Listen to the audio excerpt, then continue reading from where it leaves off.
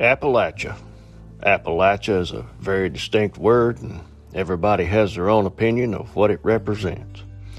Moreover, though, whether it's right or wrong, it stirs up images of everything from indescribable mountaintop beauty, deep forest, and cabins in the wood to trailer parks, meth heads, extreme prejudice, and xenophobia. The fact that one word can bring up such a huge response is an ode to its far-reaching influence in society. The Appalachian Mountains are the oldest mountains in the world. They once towered 30,000 feet into the air and currently stretch from Canada through 14 states all the way to Louisiana. The inhabitants of these mountains, through the many years of their existence, have lived through and witnessed what can only be described as horrendous, demeaning, and even downright unbelievable. History, as we are now learning every day, is not exactly what we've been told, and what was once thought to be nothing more than fairy tale is now coming to light as truth. I often hear references to the movie Deliverance, or people making funny banjo sounds when describing the Appalachians. I, being born and raised in these mountains, know that nothing in fact could be more wrong, or, in some cases, more right.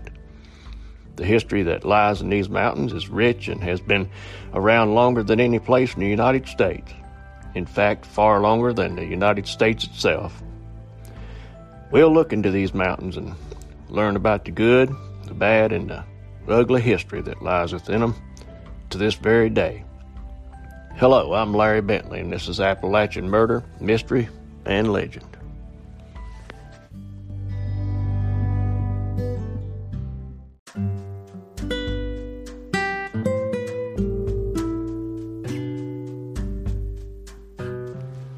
Welcome back, my good friends, and give me a listen if you don't mind as I tell you the tale of how during the Cold War between the United States and the Soviet Union, an old boy from the Appalachian Mountains wound up right in the middle of a struggle for world dominance. In autumn of 1911, the Consolidation Coal Company purchased the current location of Jenkins, Kentucky as part of a $100,000 tract of land in Pike, Letcher, and Floyd counties from the Northern Coal and Coke Company. After the acquisition was finalized, plans were made to extend the Lexington and Eastern Railroad from Jackson to a town named McRoberts. The plans also included the establishment of the town of Jenkins for George C. Jenkins, one of the Consolidation Coal Company's directors. Because of the need for hundreds of homes and other structures, 9 sawmills and 2 brickyards were erected, and a dynamo was built to temporarily generate power for the houses. Next, a temporary narrow-gauge railroad was built over Pike Mountain from Glamorgan, Virginia, to carry supplies to further the development of the town. Jenkins city government was established as soon as the business and land were put up for sale. The company even went so far as to supply the town with its own marshals to enforce the law. Jenkins was finally incorporated in January 9th of 1912. This town will become home to Oliver Winfield Powers, who was a coal miner, and his wife Ida Melinda Powers. On August 17th, 1929, they celebrated the birth of their second child, Francis Gary Powers, who would turn out to be the couple's only son of 6 children. The family soon moved to Pound, Virginia, where it was just across the border from Jenkins, and was yet another mining town.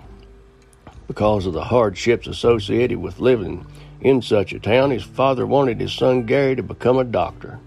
He hoped his son would achieve the higher earnings of that profession and felt that this would involve less hardships than any other job in his hometown. Gary would go on to receive a bachelor's degree from Milligan College in Tennessee in June of 1950, and instead of pursuing further college education, he enlisted in the United States Air Force in October. He was commissioned as a second lieutenant in December of 1952, after completing his advanced training with the United States Air Force Pilot Training Class 52H at Williams Air Force Base in Arizona. Gary was then assigned to the 468th Strategic Fighter Squadron at Turner Air Force Base, Georgia, as an F-84 Thunderjet pilot. The Republic F-84 Thunderjet was a straight-wing turbojet fighter bomber, originating as a 1944 United States Army Air Force's proposal for a day fighter. The F-84 first flew in 1946, although it didn't enter service until 1947. The Thunderjet was plagued by so many structural and engine problems that a 1948 U.S. Air Force review declared it unable to execute any aspect of its intended mission and considered canceling the program. The aircraft was not considered fully operational until the 1949 F-84D model, and the design matured only with the definitive F-84G introduced in 1951. And Gary was right in the middle of all this redevelopment of the F-84. On April 2, 1955, Gary married Barbara Gay Moore in Newman, Georgia, and in January of 1956 he was recruited by the CIA at the civilian grade of GS-12. In May of 1956, he began U-2 training in Watership Strip in Nevada. His training was complete by August 1956, and his unit, the 2nd Weather Observational Squadron, or as it was known, Detachment 1010, was deployed to Incirlik Air Force Base in Turkey. By 1960, Gary was already a veteran of many covert aerial reconnaissance missions. Family members believed that he was a NASA weather reconnaissance pilot, which was exactly what the CIA wanted everybody to think. Truth be known, U-2 pilots flew espionage missions over altitudes of about 70,000 feet, supposedly above the reach of Soviet air defenses. The U-2 was equipped with a state-of-the-art camera designed to take high-resolution photos from the stratosphere over hostile countries, including the Soviet Union. U-2 missions systematically photographed military installations and other important sites in an effort to try to make sure that the Soviet Union wasn't up to no good. In fact, the primary mission of the U-2 was overflying the Soviet Union. Soviet intelligence had been aware of encroaching U-2 flights at least since 1958, if not earlier, but lacked any effective countermeasure to stop it.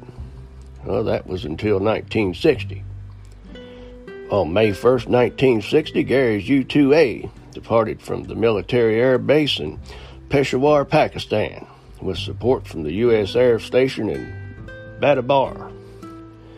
This was to be the first attempt to fly all the way across the Soviet Union, but it was considered worth the risk. The planned route would take Gary deeper into Russia than any other U-2 pilot had ever flown, and directly over important targets never before photographed.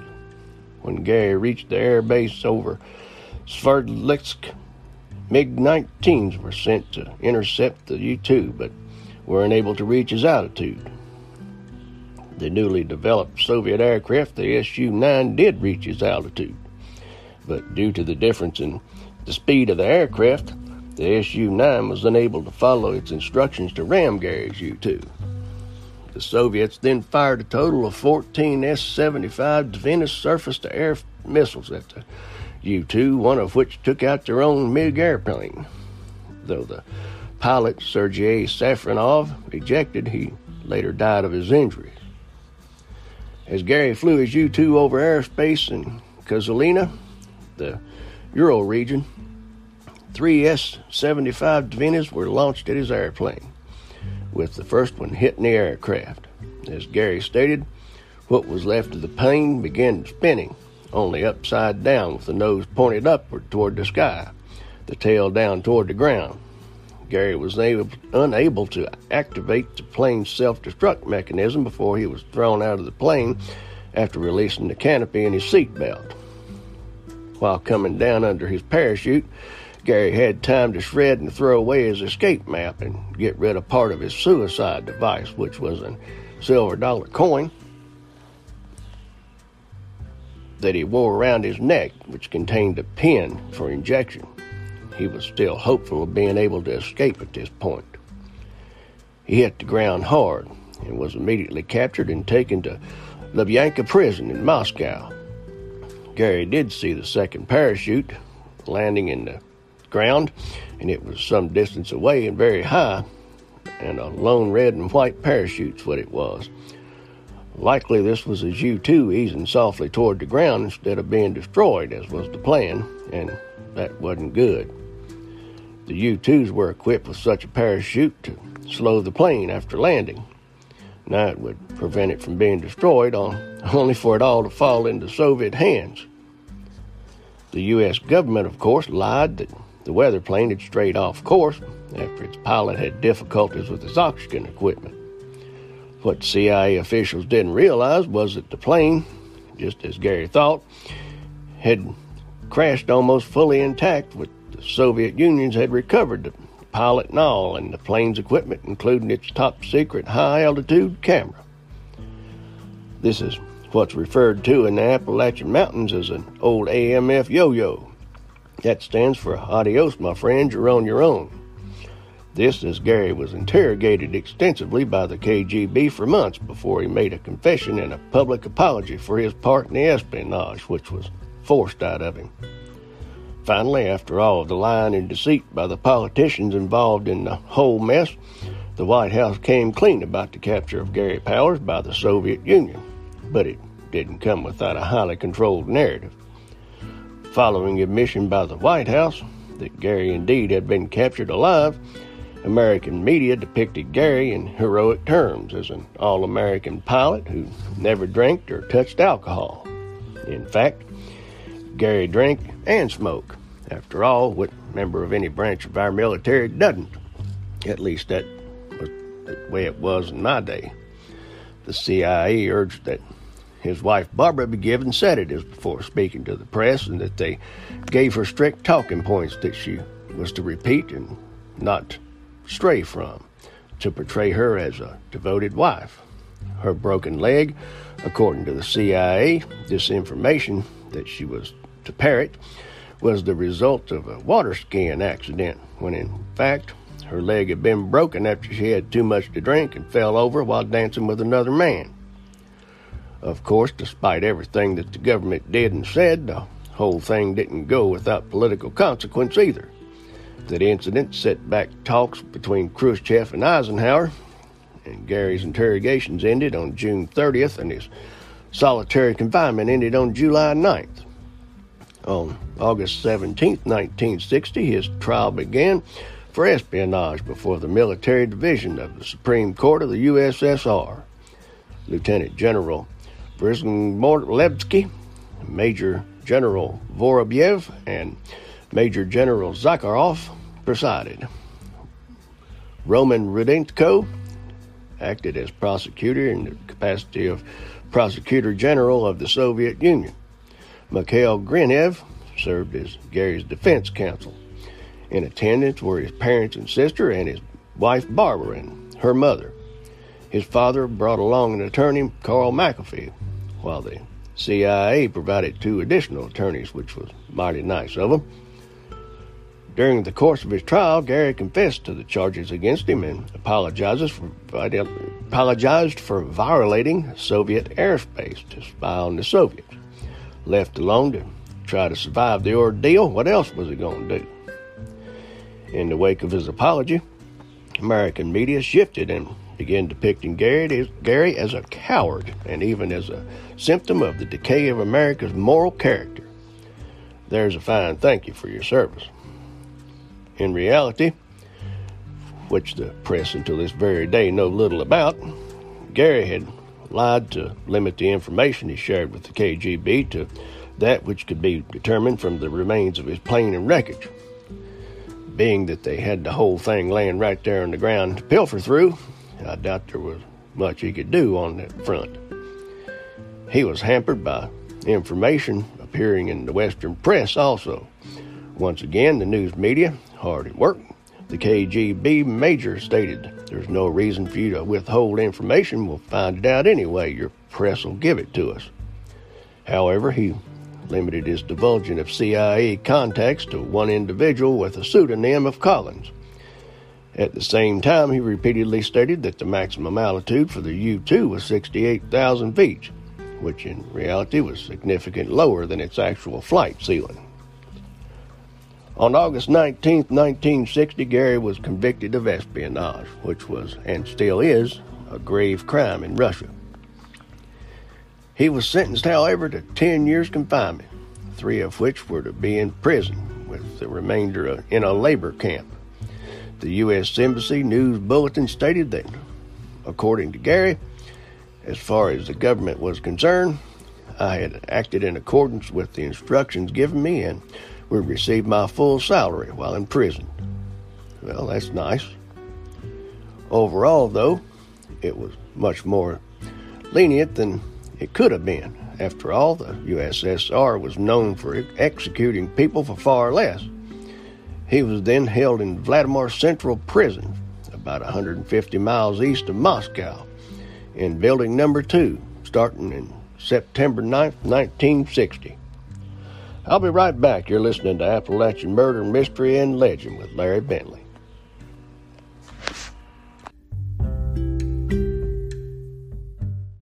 Look, Bumble knows you're exhausted by dating. All the, must not take yourself too seriously, and 6'1" since that matters, and what do I even say other than, hey? Well, that's why they're introducing an all-new Bumble, with exciting features to make compatibility easier, starting the chat better, and dating safer. They've changed, so you don't have to. Download the new Bumble now. Ryan Reynolds here from Mint Mobile. With the price of just about everything going up during inflation, we thought we'd bring our prices down. So to help us, we brought in a reverse auctioneer, which is apparently a thing. Mint Mobile Unlimited Premium Wireless. How to get 30, 30, how to get 30, how to get 20, 20, 20, how to get 20, 20, how to get 15, 15, 15, 15, just $15 a month? Sold! Give it a try at mintmobile.com/switch. $45 up front for 3 months plus taxes and fees. Promo rate for new customers for limited time. Unlimited more than 40 gigabytes per month. Slows full terms at mintmobile.com. At Evernorth Health Services, we believe costs shouldn't get in the way of life-changing care, and we're doing everything in our power to make it possible. Behavioral health solutions that also keep your projections at their best? It's possible. Pharmacy benefits that benefit your bottom line? It's possible. Complex specialty care that cares about your ROI? It's possible. Because we're already doing it. All while saving businesses billions. That's Wonder made possible. Learn more at evernorth.com/wonder.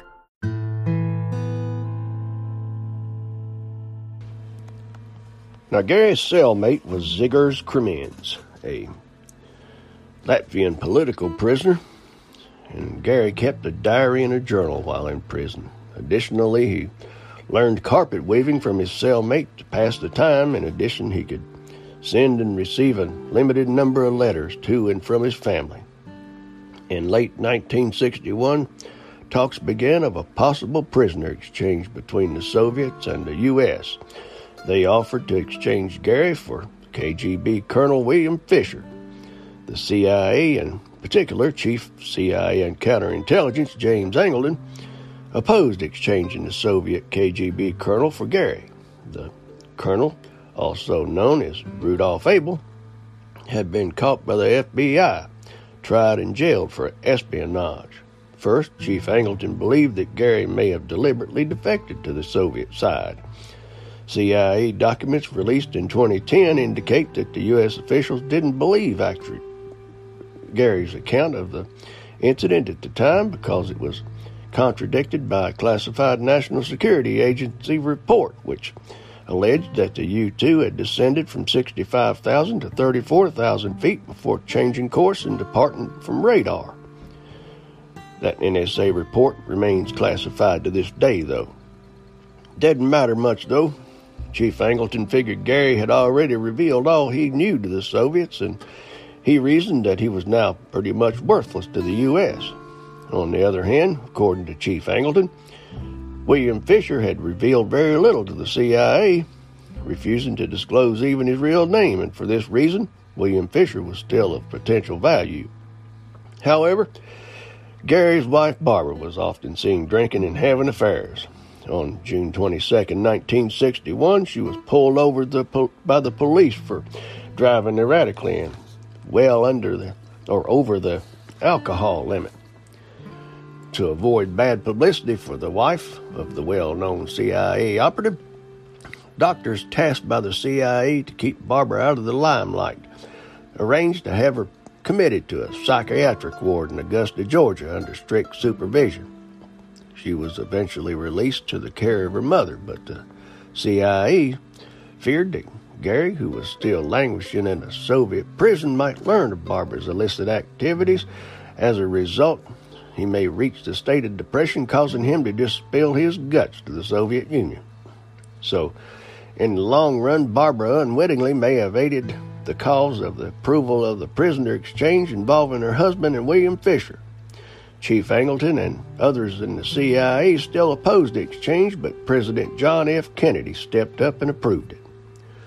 On February 10, 1962, Gary was quietly pulled from the prison and exchanged along with U.S. student Frederick Pryor for William Fisher in a well-publicized spy swap at the Glenicke Bridge in Berlin.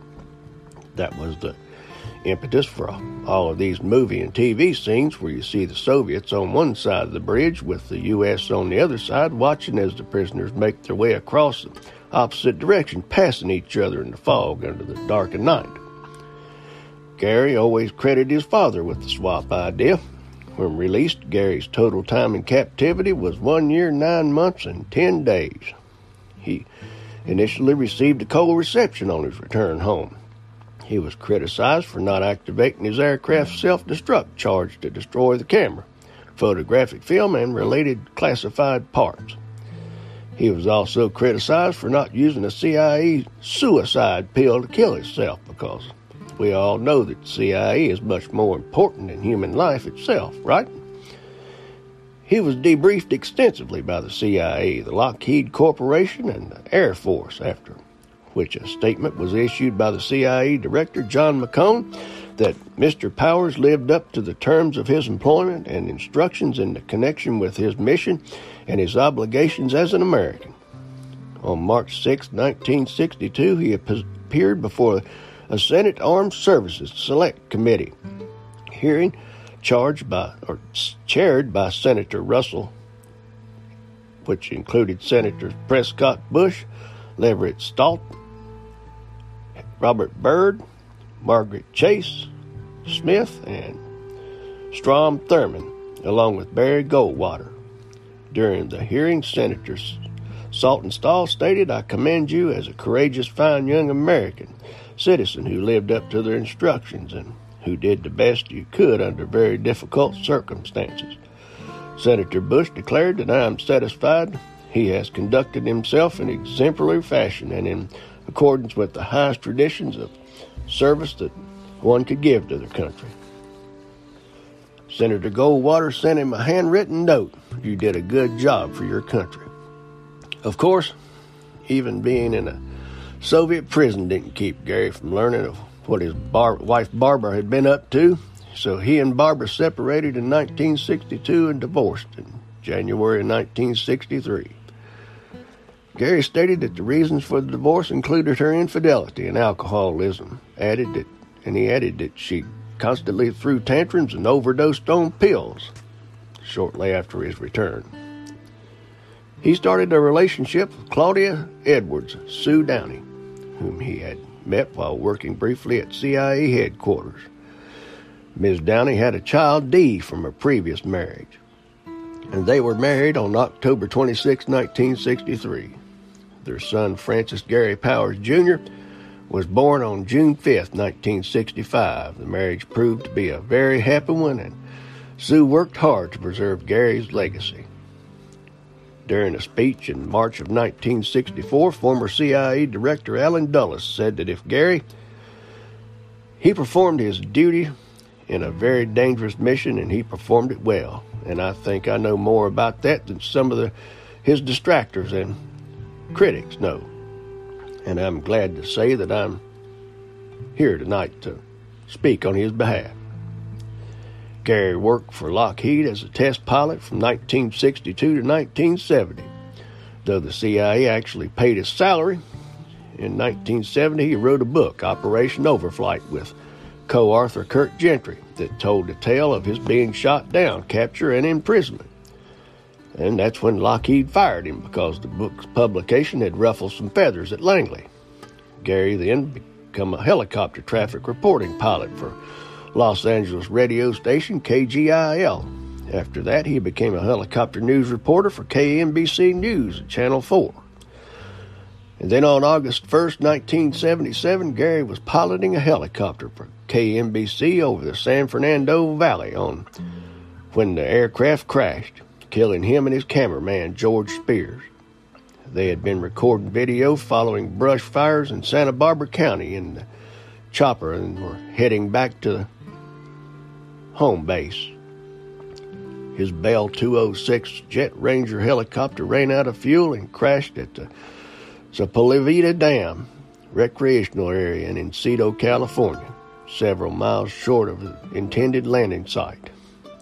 The National Transportation Safety Board report attributed the probable cause of the crash to pilot error, according to Gary's son, an aviation mechanic who had come along and repaired a faulty fuel gauge without telling Gary, who in turn misread it.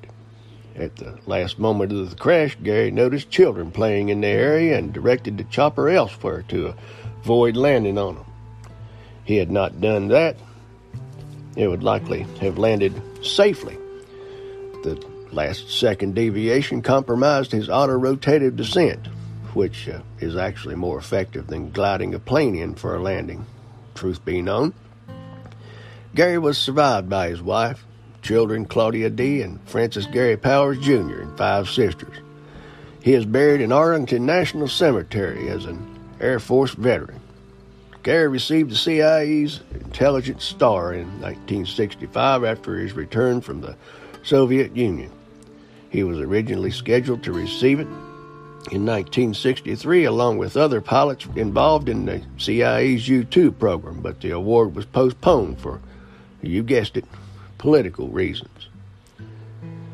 In 1998, newly declassified information revealed that Gary's mission had been a joint U.S. Air Force CIA operation. In 2000, on the 40th anniversary of the U-2 incident, his family was presented with his posthumously awarded Prisoner of War Medal, Distinguished Flying Cross, and National Defense Service Medal. In addition, CIA Director George Tenet authorized Gary to posthumously receive the CIA's coveted Director Medal for extreme fidelity and extraordinary courage in the line of duty. On June 15, 2012, Gary was posthumously awarded the Silver Star Medal for demonstrating exceptional loyalty while enduring harsh interrogation in the Lubyanka prison in Moscow for almost 2 years. U.S. Air Force Chief of Staff General Norton Schwartz presented the decoration to Gary's grandchildren during a Pentagon ceremony. Even the Soviet Union memorialized Gary.